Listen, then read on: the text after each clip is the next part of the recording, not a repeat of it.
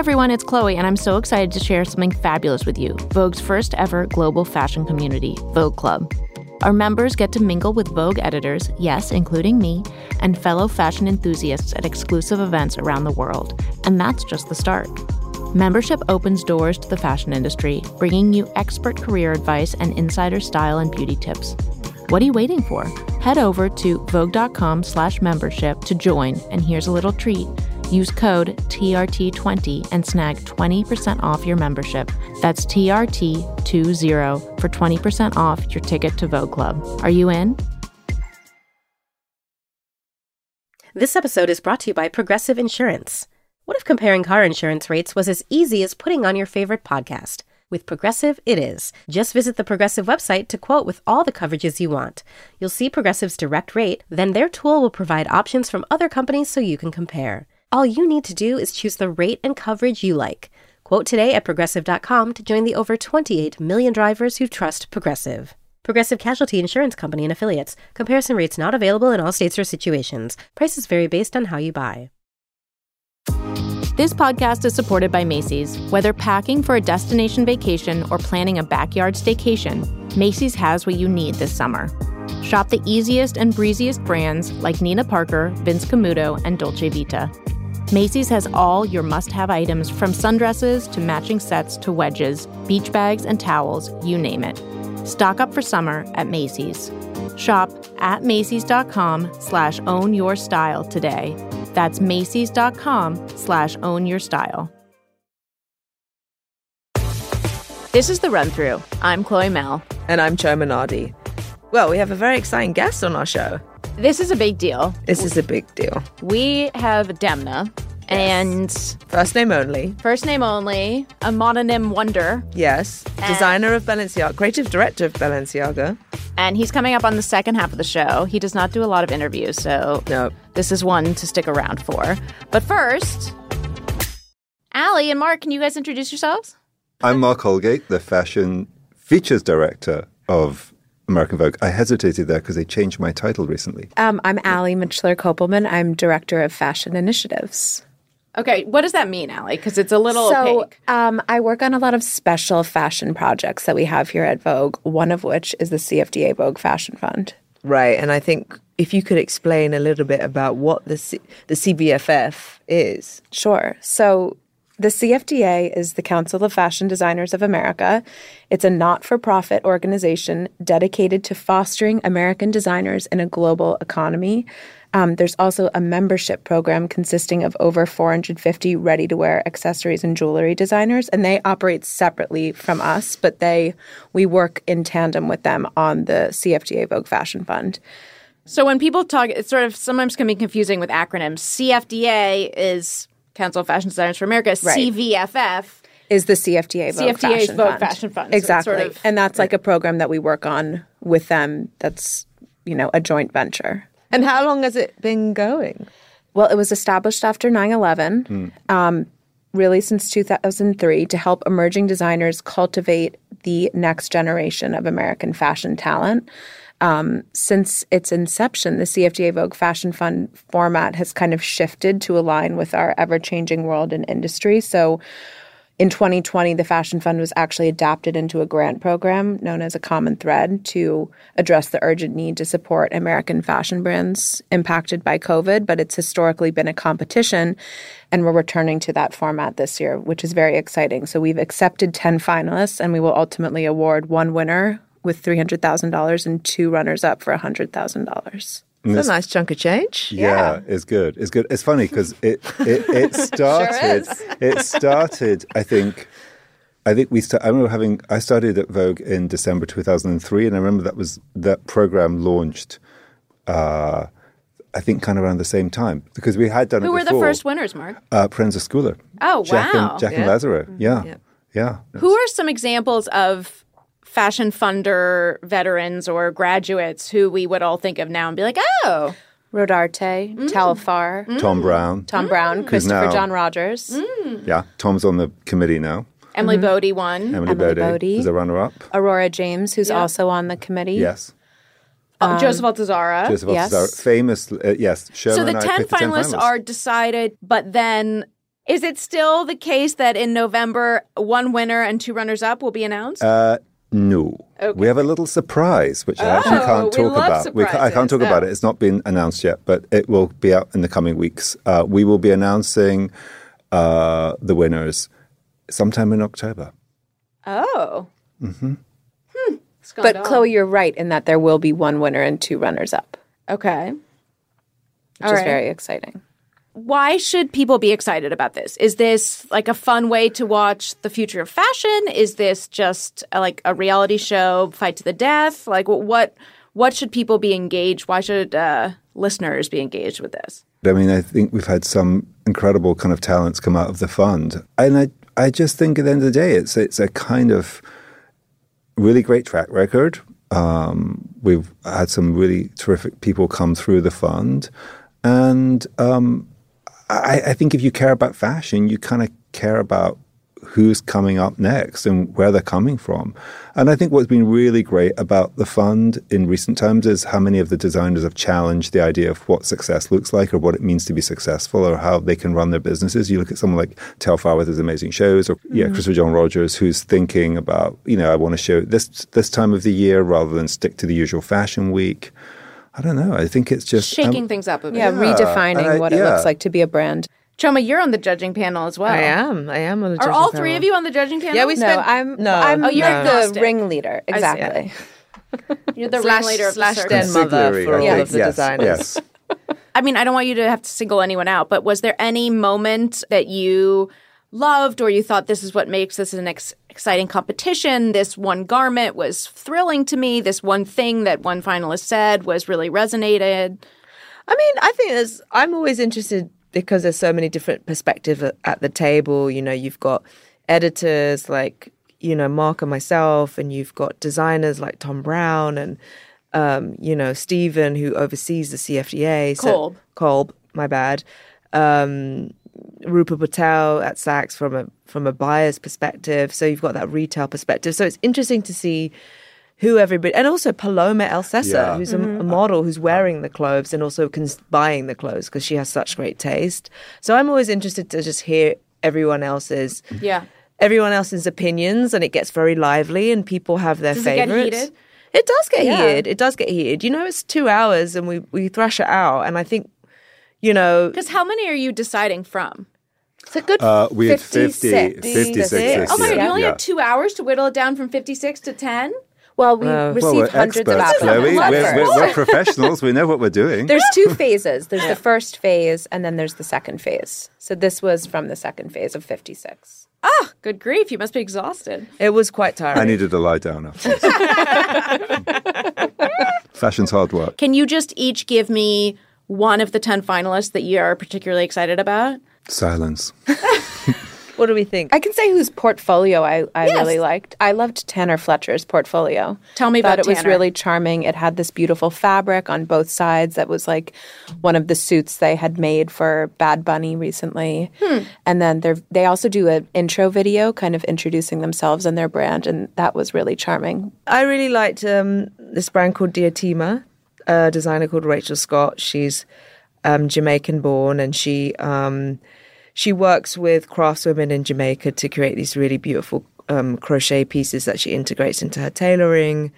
And I've always wanted to sort of own her clothes, and I just really appreciate what she's doing in her work. So I was very excited to see her make the cut. Mark? Well, there were several, actually. I mean, I have to say what was interesting was I discovered a designer or two that I didn't really know very much about, like the 4S Designs kind of menswear label, with a chap with a very interesting kind of backstory. I loved 4S? 4S Designs, yeah. Okay. Which I was kind of very interested in his backstory and what he was kind of doing.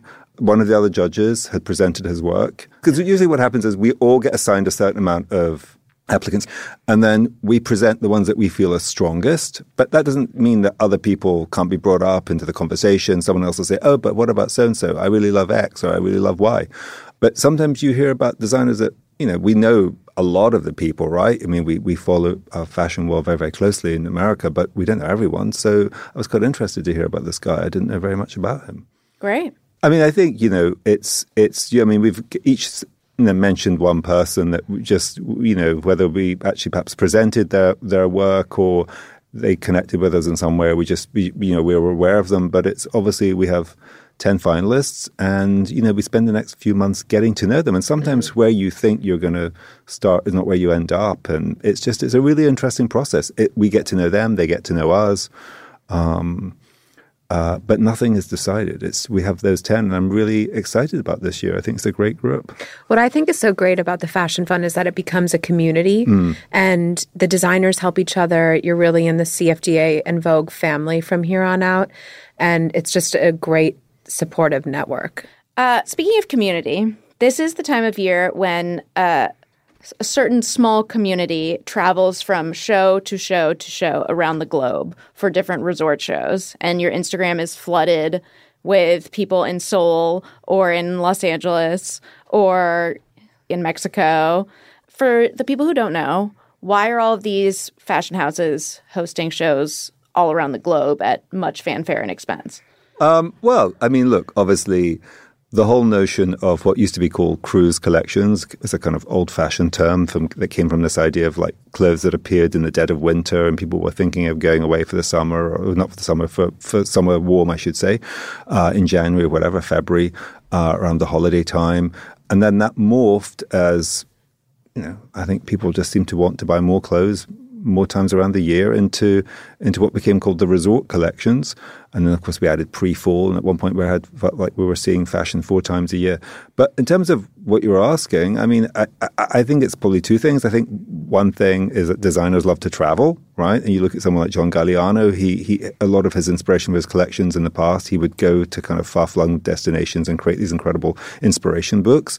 So it's also that idea that, it's a way of recognizing and honoring and celebrating perhaps a part of the world that fashion has tended to kind of ignore and maybe not thought as much about, Do we hear from brands that are they actually successful in courting these new markets, or is it more of, I feel like for Chanel it's often been such a successful PR gambit.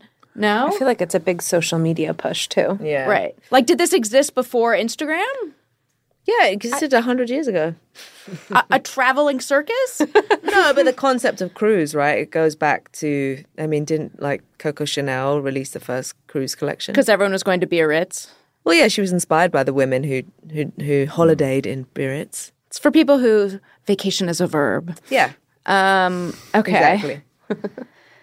I guess we want to know what the big shows are coming up. Yeah. What are the big shows? Well, this weekend you're going I'm going to go to Mexico City for Maria Grazia Chiuri's Dior show. And then I think Louis Vuitton is going to show their resort in Como. Lake Maggiore. And then Max Mara is also showing their resort in, I believe, Stockholm. Ooh, that sounds fun. Yeah. Yeah, imagine how many air miles you would get if you did all of them. Oh, well, don't worry. I feel like there's plenty of people who are racking up those frequent flyers.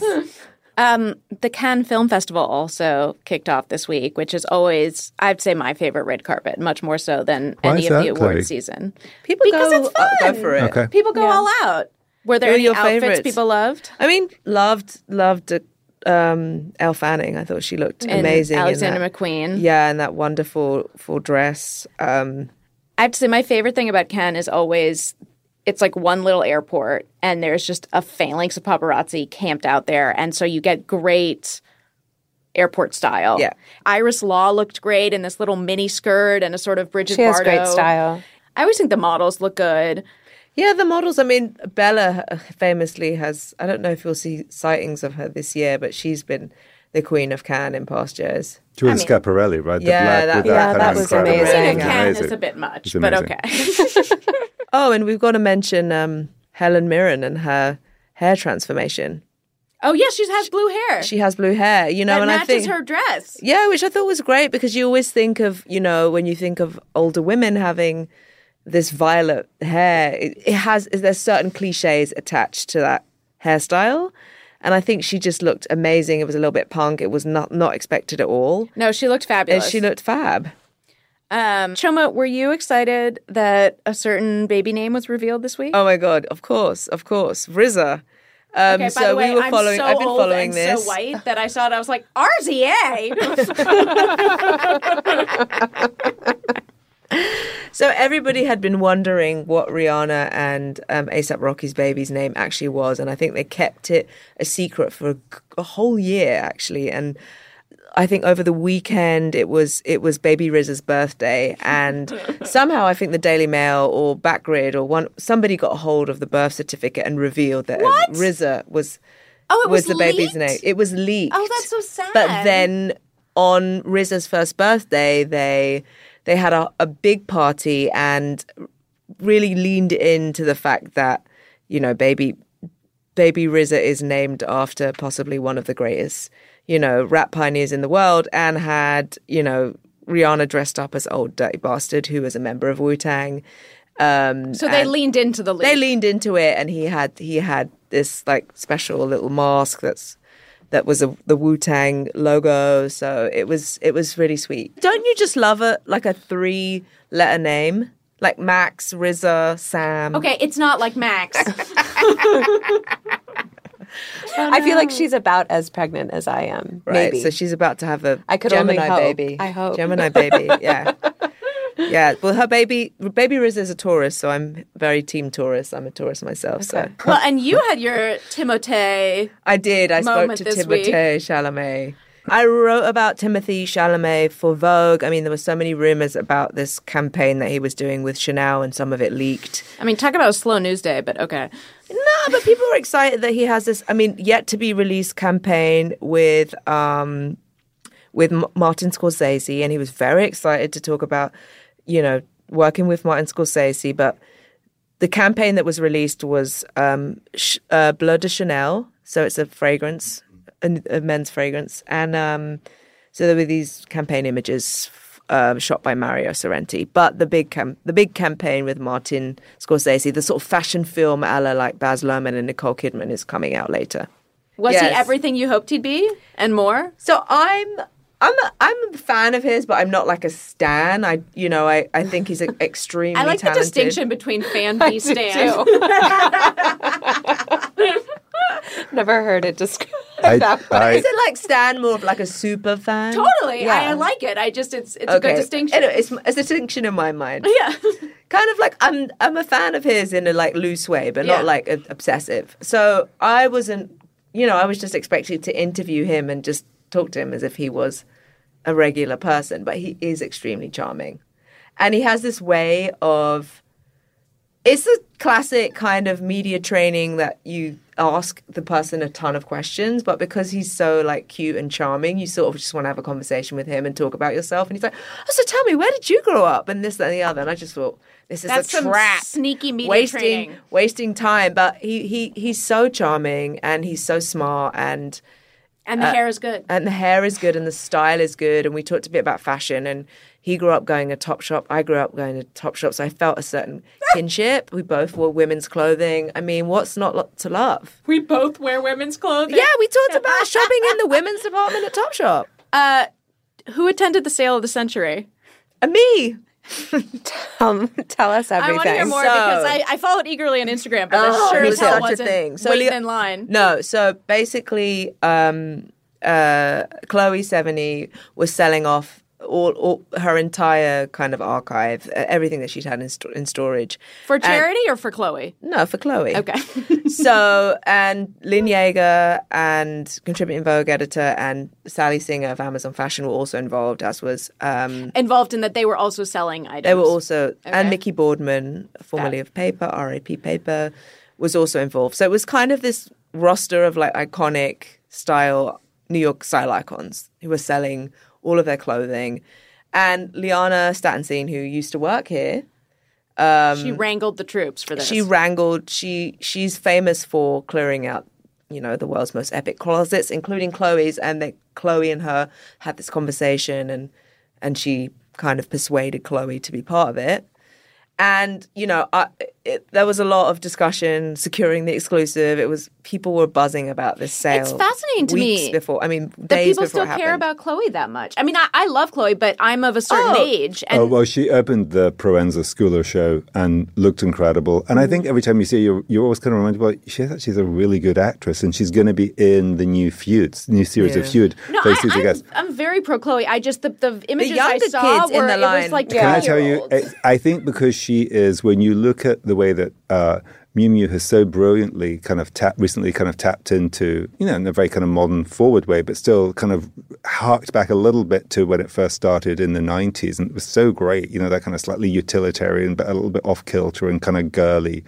To use a very kind of unpopular, terrible word these days, but and some of those recent collections have kind of brought a little bit of that spirit back. And then when you think about Chloe in those campaigns, right, that she did, and you think about Chloe in Kids. I remember going to the movie theater as a very that was teenager, super, and seeing her, and it was so impactful. That movie just was so impactful, and I don't know whether the kids in line have seen Kids, right, or how they know, because I was asking, my colleagues who are a little bit younger, like, how did you discover Chloe? How did you? Oh, I think I discovered her. It was through like Pinterest. the grandma at the sale. Like, How did you know about her? She's like how did you know about her? People say maybe they discovered her through Pinterest, maybe, and I have a very visceral memory of going to see Kids and being like, wow, New York is the coolest place I was super on the planet. Yeah, just it was just. I was a Last Days with Disco person personally, but love her in that. Yeah, but the line, there was so well behaved. There was so many kids there. They all made friends. The sale started at noon, right? And people started lining up at 7 a.m. 6 and that's crazy. I did not buy anything. You did? You didn't? No, I didn't. But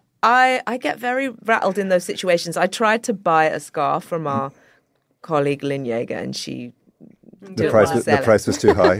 She was like, I can't sell it to a friend. Oh my God, she's ridiculous. She just got all in her head about it. I think she could. She just was like, I was like, it's really cute, and she was like, maybe I need it, and it was like, I was like, oh, forget this. It's funny. I mean, markets also still have this incredible allure and power to draw us in, right? Because it was interesting. I was talking to the stylist Johanna Labasi this week, and she mentioned she was in London, and she mentioned she went to the Comme des Garçons Market, Dover Street Market, which is their big kind of incredible sale.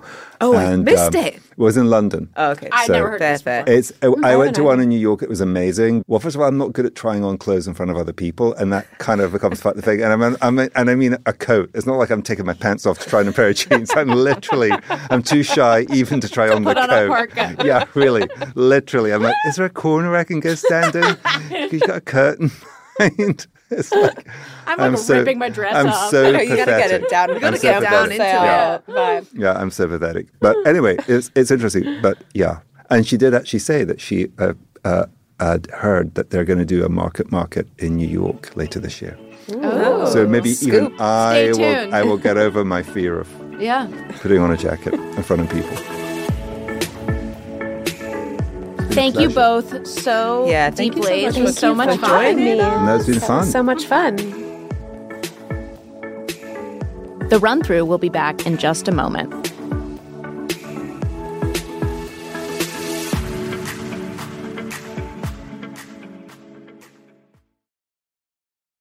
I'm Rachel Martin. You probably know how interview podcasts with famous people usually go. There's a host, a guest, and a light Q&A.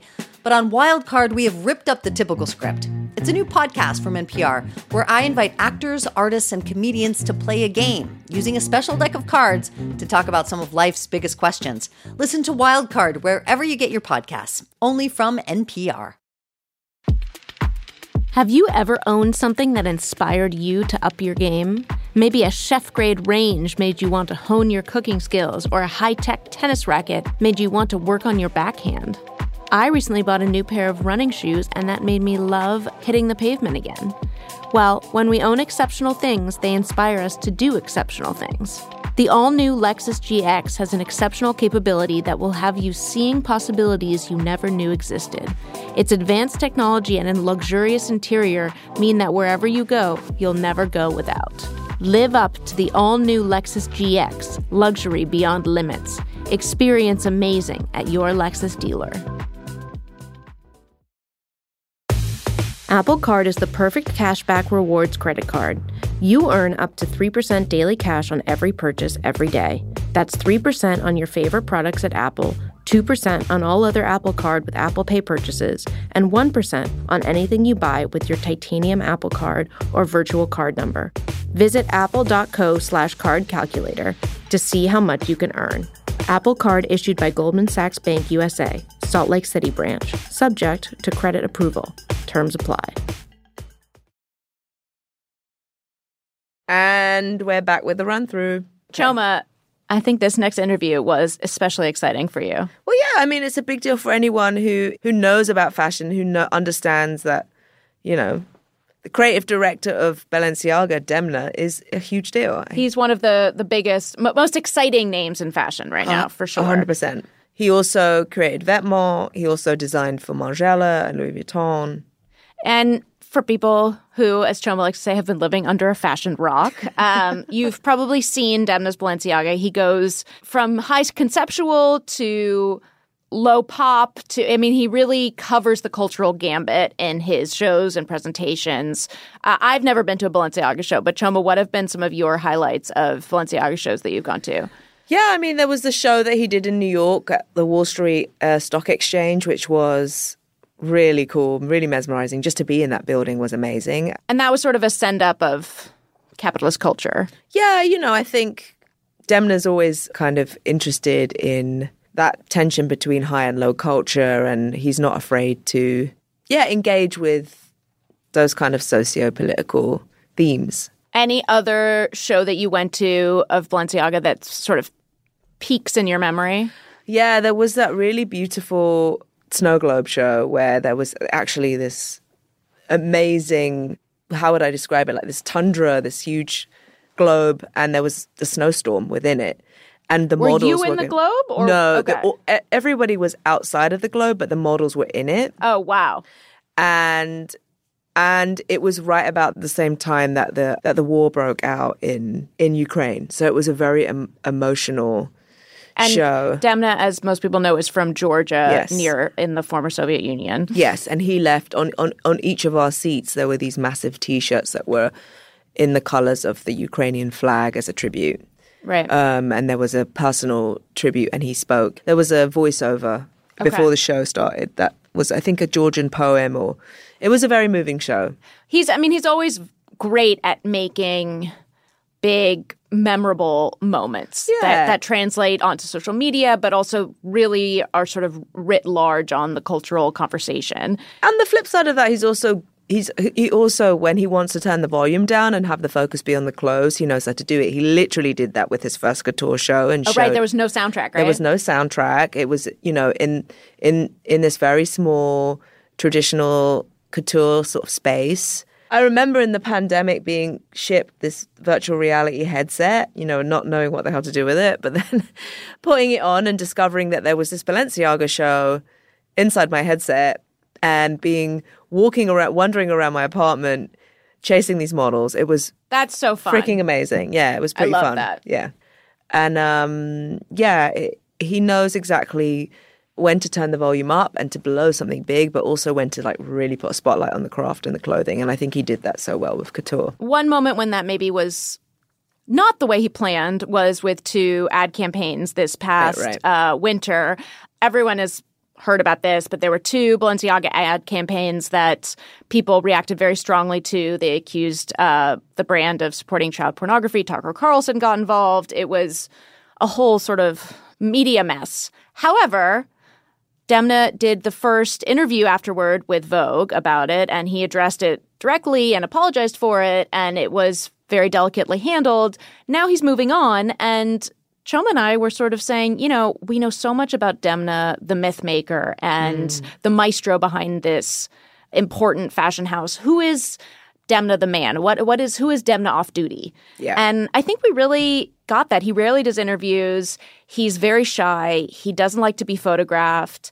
And he came into the studio the Tuesday after the Met, and he was such a delight to be with. He was so charming, so disarming, I found. So we really, I feel like, lucked out and got a very nice facet of Demna that you don't see every day. Yeah, I totally agree. I think he was just completely himself, it felt like, and it was nice to have a conversation with him on that level. Yeah.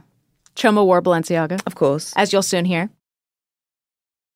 Hi, Demna. I'm actually wearing Balenciaga. Hello, I can see that. Yes. I can see. I remember, Choma I was a remember lot that of one. Corny. I'm terrible. It's bad. Well, thank you It's for like having wearing me a here. full look to the show. I know. I couldn't resist. But So- I think you added some holes in it, no? it's been worn a It's lot. been- It's yeah. been It like has a life of its- It has a life. Describe the sweater. So it's like a Fair Isle sweater that's been completely destroyed and deconstructed Fair Isle. How would you describe Yeah. it, Demna? The same way? Yeah. I mean, it was in the Afterworld collection. It was Okay. during COVID we did, Right. when we Oh, did the video interesting. game. Oh wow! Yeah. So I actually saw it once in real. You're kidding me. Because then it was 'cause 3D everyone scanned was and all. in Yeah, lockdown. It was, yeah, Wow. yeah. It was all on Zoom. We used to do that's all so those funny. feelings. So I have Yeah. a pandemic sweater Yes, on. You it have is. a pandemic collector's item. Well, I'm holding on tight until it completely disintegrates. But yeah, It may take a while, yeah. yeah, it will. Anyway, so we should get back to the actual. No. Time. Demna, we're so thrilled to have you. And today you're also wearing a sweatshirt. But can you tell us a little bit about what's happening with this sweater? Was this from the Mud collection? Yeah, that was from the October show, summer 23, I guess. I never know exactly this is the right season. Yeah, and as you can see, it has all the stains and, it looks destroyed and worn in for a while, which it's not. But it's a lot of effort that went into making and treating it into looking like something that had a long life before. Is there a secret? A lot of your clothes are very distressed. Is there one secret tool that you would use, like, for example, to destroy this hood of this? Well, there is this, we have like the whole atelier basically of destruction. Oh my God. Atelier Where of destruction. like it's different materials. Actually, when we do like samples, we use. I don't do it, but we have the team of people who are really professional destroyers. Professional destroyers. And I know they use a lot of makeup and a lot of like shoe polish material and stuff like Wow. that. Because we also try to use materials that don't smell. Oh, right. Right, it must be tough to find the right balance. Yeah, and then in production, obviously, it's industrialized, and that's the hard part. Often pieces that look completely like destroyed and stained, etc. That sometimes people question why would they cost that much or anything like Yeah. that.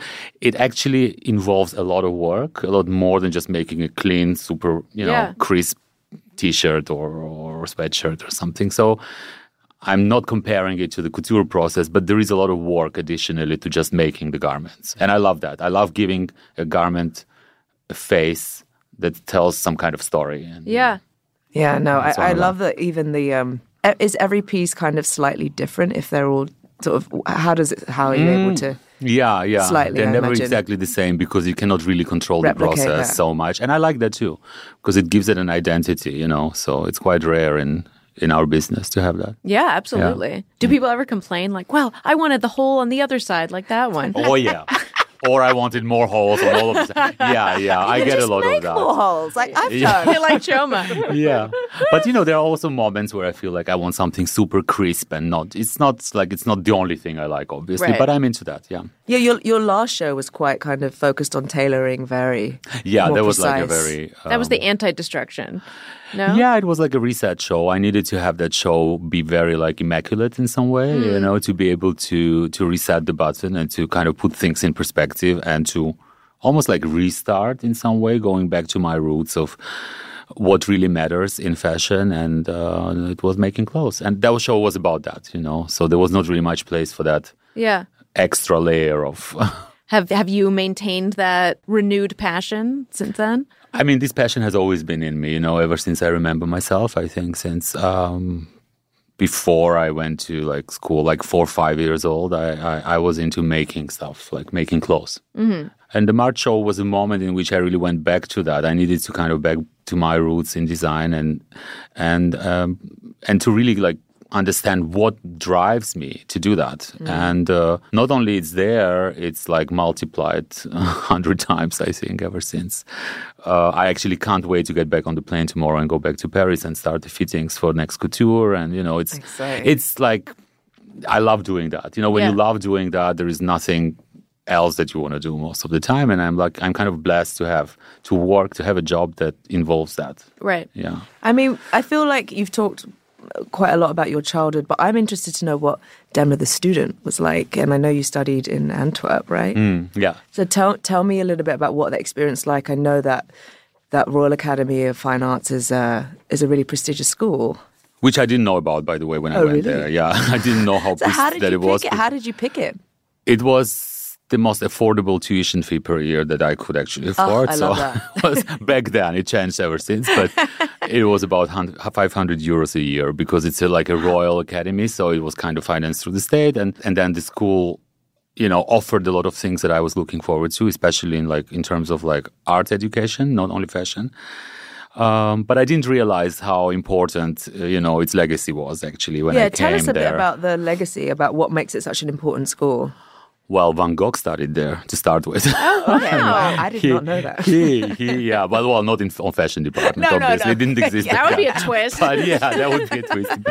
But I found out about it like when actually I was already there. And apart from the fashion curriculum, we had to do all the other things like art history and semiotics and all of that. And looking back now in retrospect, I realized that this is actually the part that impacted me the most, the art school part of it, not so much fashion, because we did like new drawing classes, for example, which I realized recently. It really gave me the understanding of human anatomy, the perspective. I drew, but I was not used to draw like 3-dimensional things in 2-dimension. And that was really important. Today, it really defines a little bit my relation to, garment and body and the relation between the two. And I think it's a lot of knowledge that I got during these courses, as well as art history, that I think really helped me ultimately to find myself in the design world. That's it's something I didn't see at the time. I felt like, it's another course I have to do just because I had to like do the whole checklist. But looking back, it's actually the part of the of 4 years I spent there that I think impacted me most as a designer today. What was the culture there like? What were did you form a lot of friendships there, or like what was the social side of being at a school in Antwerp? That was very social, actually. Right. There was a lot of like working together with other students. We would spend evenings and nights sometimes working together. First of all, because it was more fun, but also because we could learn from each other. There were some people who had more experience in pattern making, some people who were better drawers. It really kind of put the foundation in working in the team. Like, I think that my skills of working with my team today, they were defined kind of back then in collaborating with other students, fellow students, sharing, our ideas. A lot of it. A lot of things that we learned ourselves, Do you feel like that helped you figure out what your design process would be, and that sort of trained you in that way? Or you had to sort of evolve that on your own? I still didn't figure out what my design process is, to be honest. It changes all the time, but it gave the kind of a foundation to that. Yeah. And you need to be able to exchange with people to know what's the right decision to make. For sure. Yeah. We're all curious about your daily routine. Tell us a bit about like what your day looks like. Well, because I read also that you meditate every morning. I was very impressed. Yeah, I do. How many minutes do you do? Well, it depends. Weekends is longer. During the week, especially if I'm in Paris, it's the shortest. It's like 7-8 minute meditations when I'm in Paris. Do you use an app to help you? Or? I do sometimes, but now less and less. I feel like I feel more comfortable being in silence and just focusing on. Have you done that a long time? Focusing. Well, like in the weekends, I do about half an hour, and that's the best. Like half an hour is really the perfect period. I try to start my days with that, with meditation, or just like, having self-time. I think that's really something I've learned that is important. To have that space, especially during pandemic, it was something that I, kind of had a luxury, if I can say so, to practice because you are at home. So you kind of, and then I spend a lot of as much time as I can with my husband and our dogs, and kind of not being in the work mode at all until midday. Okay. I start working at noon. I've learned this working with Marc Jacobs back in the day, and I really thought that's a very good arrangement to, to really have this self-time. Yeah. Yeah, I feel like I can start it earlier, but then I feel like I missed out on myself. And I think it is important to give yourself the time to start. And then I'm like kind of, flexible with the day. So, but every day is different. I don't know. Sometimes I'm not in the mood to meditate and I'd rather just do nothing. And can you tell us about your dogs? My dogs. She's a big dog person. Big dog person. Well, I'm a very big dog. I mean, in general, like I love to be around animals, and I grew up also with animals around. But my pets are really, they kind of rule my life. I mean, they define where we go on holiday, like how we plan our. Do they come on holiday? Oh yeah, of course. Well, that's now since 3 days. It's quite a nightmare for me not to have them around. Yeah. It's two chihuahuas. Two chihuahuas. What are their names? Cookie and Chiquita. And, and chihuahuas have quite some character. You need to be able to deal with them. They have such attitude. I love it. Yeah, they have attitude and they really let you know things. So they're in Zurich. Your home base is Zurich, right? Yeah, in Geneva. Oh, in Geneva, sorry. Yeah, but now they're in Paris waiting for me to be back because I have, it's a bit Do they take the train back and forth or the flight? Okay. Yeah, and they love it. They love their travel bags. It's a nice train ride. I mean, who wouldn't love it? Someone carries you all the way. I know, it's like, very nice. Can I trade with that? Yeah. Tired of being a person. But it's this moment of kind of unconditional, when you're playing with that, it's kind of like meditation. Yeah. Yeah. It's very healthy, I have to say. I'm sort of curious about what you love about being in New York because I know, you're so plugged into the culture. What do you look forward to when you come here? Is there anything that you absolutely have to do in New York? What do you notice about the style of people in New York versus Europe? It's interesting. I thought about it. I thought, what do I love about New York? And I realized that one thing you did a show here. I kind of do. Yeah, we did the show. But the one thing that I always do when I come to New York, or I at least try to do that, is getting lost in the streets. Just not having a destination to go to, walking around, observing.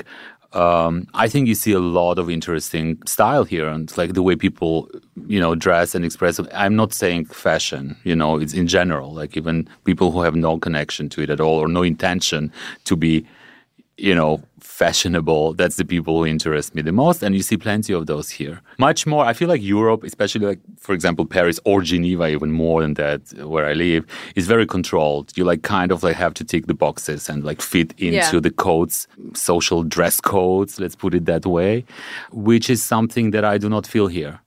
I feel that freedom about the way we express ourselves through clothes and also people come and comment on the way I look, somebody. I love that about New York. Nobody does it in Europe. Nobody will come up to you and say you have an amazing coat on here. They'll express. In Europe, people feel it's kind of almost embarrassing to do that. Yeah, exactly. I don't know. There's much more uptight in that way. Yeah. And here, I had the little time that I've spent. I had a few people talk to me, start a conversation based on what I was wearing. And I find that really interesting because that's what I'm trying to do through my work. What do they say? I love that too.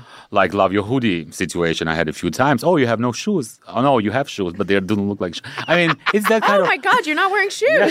Yeah, you have to describe them, Chloe. Please describe the shoes. Okay, Demna is wearing what look like black stockings, and then you look closer, and there's a thin rubber sole on his feet. But it's very discreet. So it really just looks like you're padding around in black socks. Oh, I love this. But that's kind of questioning the rule situation. I think that's what fashion is about to me, at least. And that's what makes me so excited about it. And people do engage into this conversation here in New York. Also in LA, by the way, which is in a very different way. I think New York is much more open in that way. I mean, maybe it's more condensed. There are more people per square meter, but... Definitely a lot of people per square meter. Yeah. I love that. And I like the fact that I get lost all the time. For me, I don't know where I am. And I like that unknown, that everything is possible situation. Yeah. And I've noticed also, especially after the pandemic, the first time I came here, I've noticed there was this energy, especially a lot of young people, expressing themselves through how they, what they wear, breaking codes in some way. Get balanced or thrive trying. My name is Les, and I'm the host of Balanced Black Girl, a podcast dedicated to helping you feel your best. Join me for casual conversations about what it means to live a well-rounded life. I cover everything from how to make friends as an adult to how to create a workout routine that works for you to how to practice better financial wellness. Tune in for approachable conversations with wellness thought leaders and inspiring guests, as well as intimate solo chats with me for relatable advice. Follow wherever you get your podcasts and look out for new episodes every Tuesday. What's inspiring you right now? A big conversation here is about AI and about obviously how it will affect the way that we work. And obviously as writers, we're curious about where this is going to go, but I think this is going to disrupt all creative fields. And you've always engaged with technology and, I remember getting the headset for your show and knocking around my apartment, and it was really fun. It was like a really amazing way to engage because I'm a technophobe. But yeah, tell me what you're into. Does the AI thing, what does it spark for you? Are there other things that you're thinking about? AI, I mean, there has been a lot of conversation around it recently, and it sparks a lot of fear in me, I have to say. Same. Because it's so out of control and we don't really understand where it goes. On the other hand, that's the exciting part of it as well.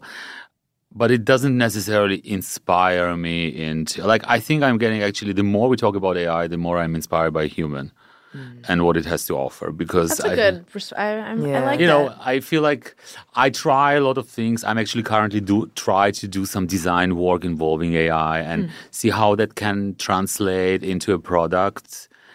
But it's very dumb.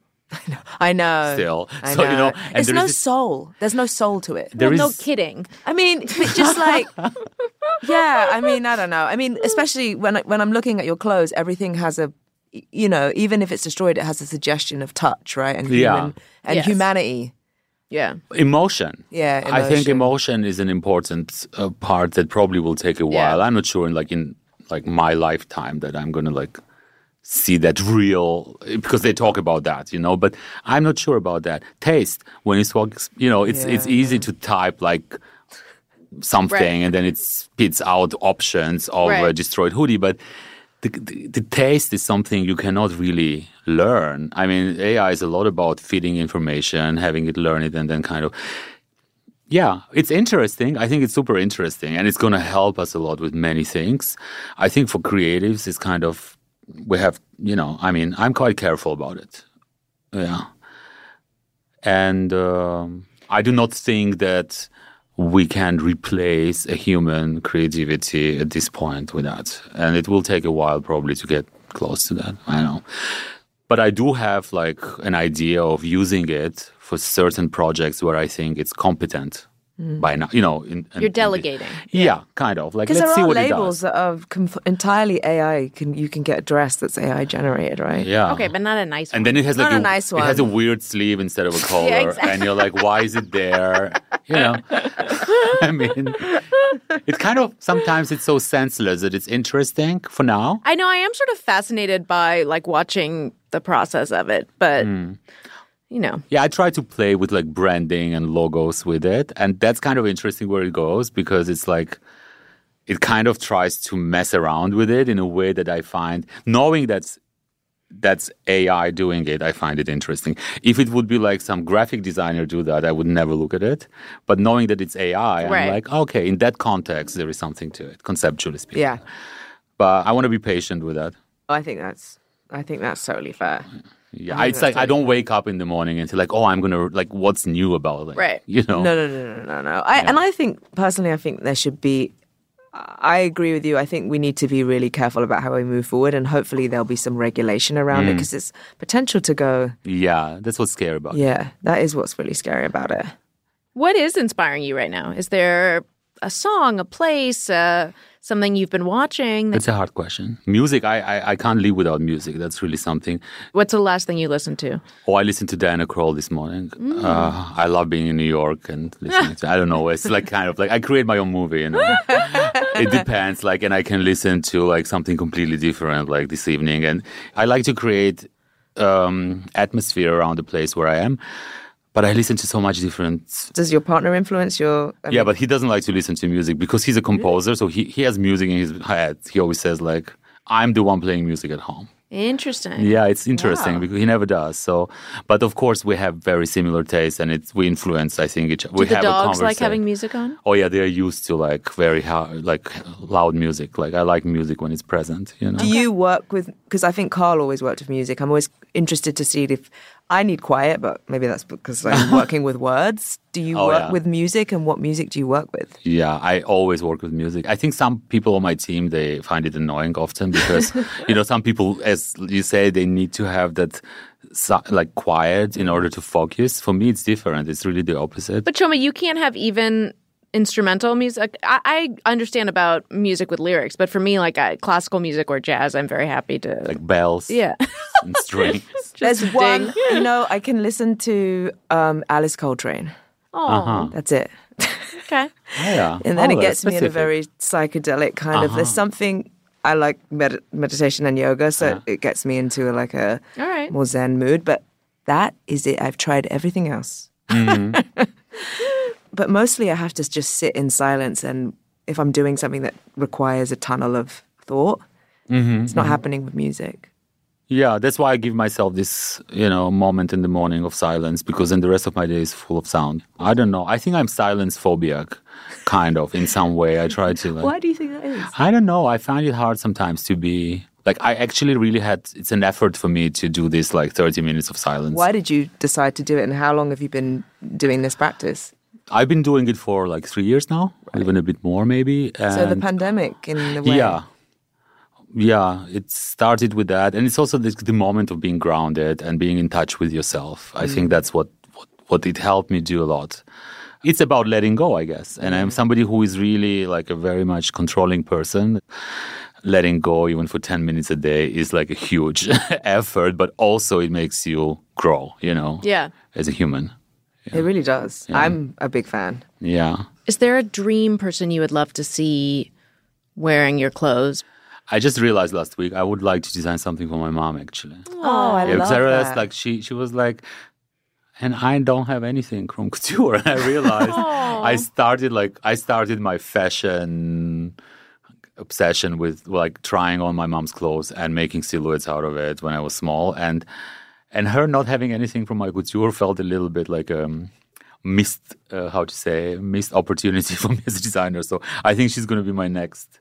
Oh, I love that. Well, this show is personal- airing. That's so cool. Well, she's not going to be in the show, but I just felt like I want to design something for her Yeah. to make her, feel beautiful. can't and wait to that's, see that. Does she come to the shows? Yeah, or- yeah, she always comes. But, That's cool. yeah. Your So I mom- promised her I'm going to do something for her. It's like when you design for the person, it's a very different process than when you do a ready-to-wear collection.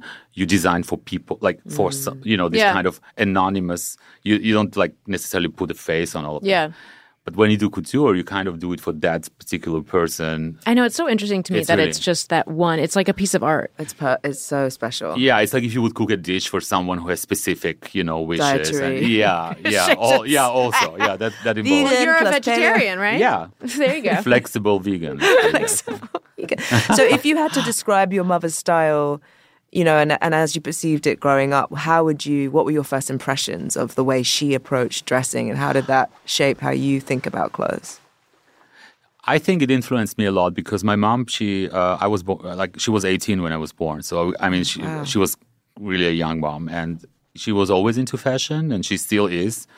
And the way she dressed it always stood out. She was a bit of a punk in some way. She had her love that. own Yeah, me too. rebellious way of if it was a mini skirt, it was way too mini, and then she would wear thigh-high boots with it. There were things Because this is early 80s. This sounds like Balenciaga. that was mid. There is a bit of Balenciaga. And she would come to school to parents' meetings dressed like that, and people would be like, "Where's your mom?" Oh, I it's love supposed to be- that. Fab. I think the thigh-high boots really is Very part cool. of my design vocabulary. You've got a lot of good ones. Very good ones. Yeah, it kind of became a staple, I guess, thanks to those influences, including my mom. Yeah, The panta boot comes from Mama. there was an extended version.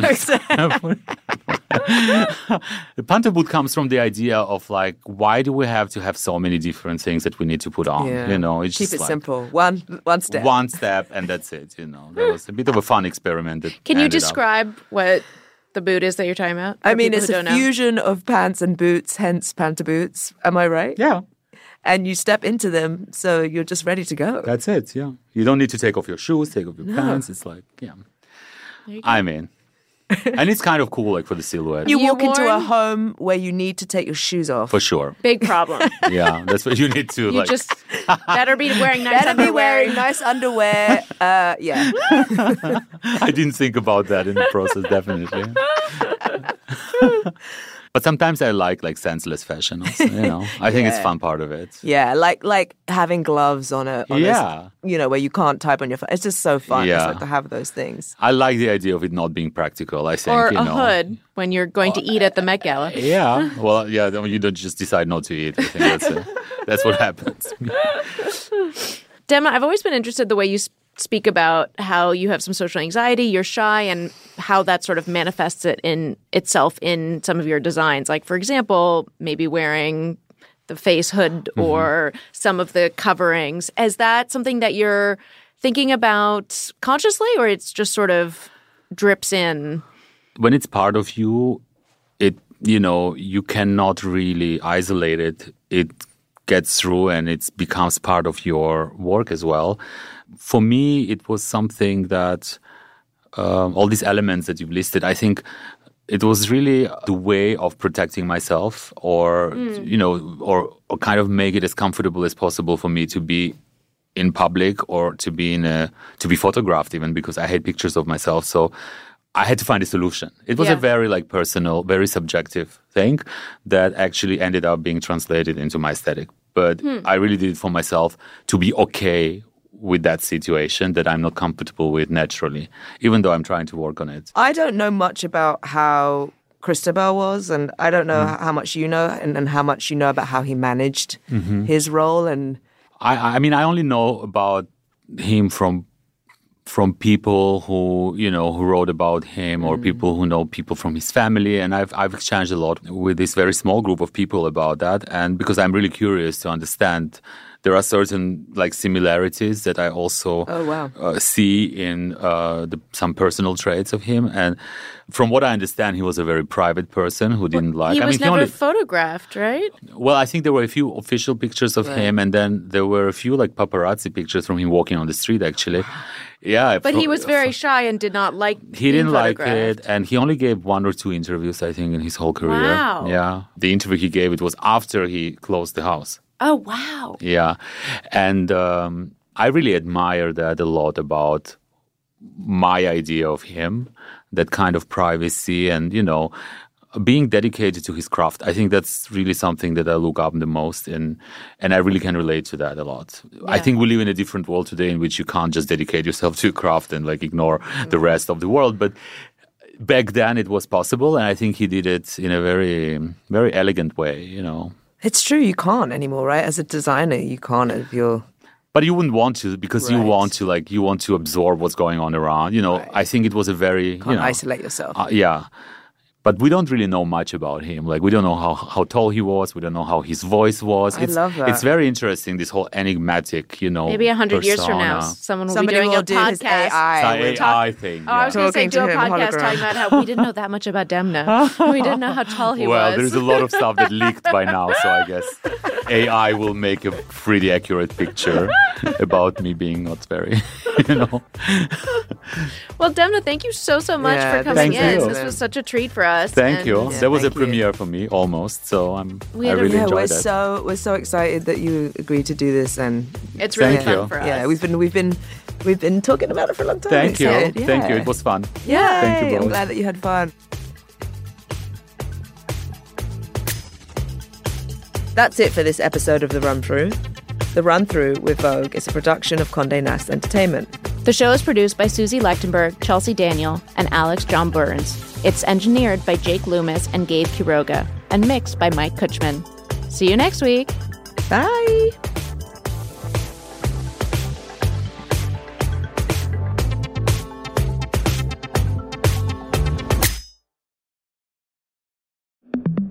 Hey, I'm Molly Sims. And I'm Emma Shagormley. We are 2 best friends with one common obsession. Beauty. And by that, we mean everything that makes you look and feel beautiful.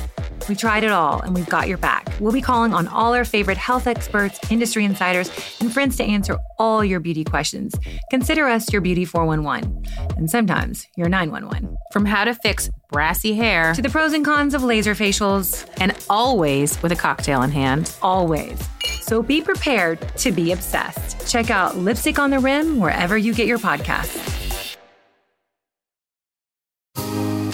This show is sponsored by BetterHelp. It's a simple truth. No matter who you are, mental health challenges can affect you, and how you manage them can make all the difference. That's why everyone should have access to mental health support that meets them where they are and helps them get through.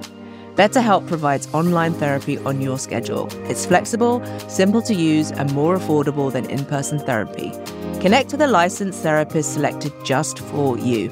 Learn more at betterhelp.com. That's betterhelp.com.